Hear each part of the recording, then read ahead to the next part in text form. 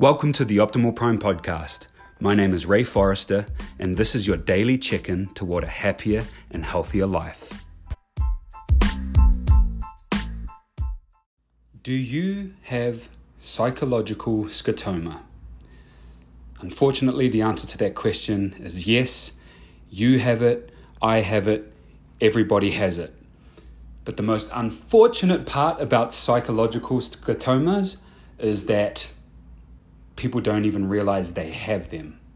Now, if you know what a scotoma is, it's like blurred vision. It's when you have a blind spot. It specifically refers to having a blind spot where everything else is normal.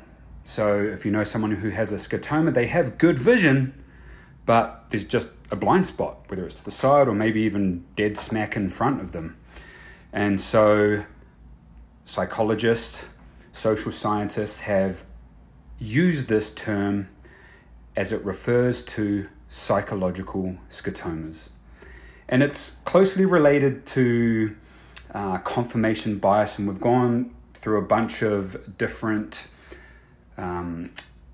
cognitive biases and thinking errors in the past. And so psychological scotoma is closely related because when we go about our day-to-day, as we're striving to do better, to be better, to live better, to help other people be better, we all have certain blind spots. But unlike a regular scotoma in regards to your vision, where I don't think anybody would choose to have a scotoma, when it comes to psychological scotoma, sometimes people are completely unaware of it. But in my experience, conversations that I've had with people, and even in my own journey for myself, we intentionally turn a blind eye to the scotomas that are in our life. The things that are holding us back.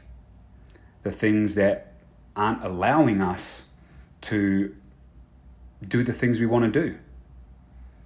And so we intentionally turn a blind eye and have a blind spot for these things.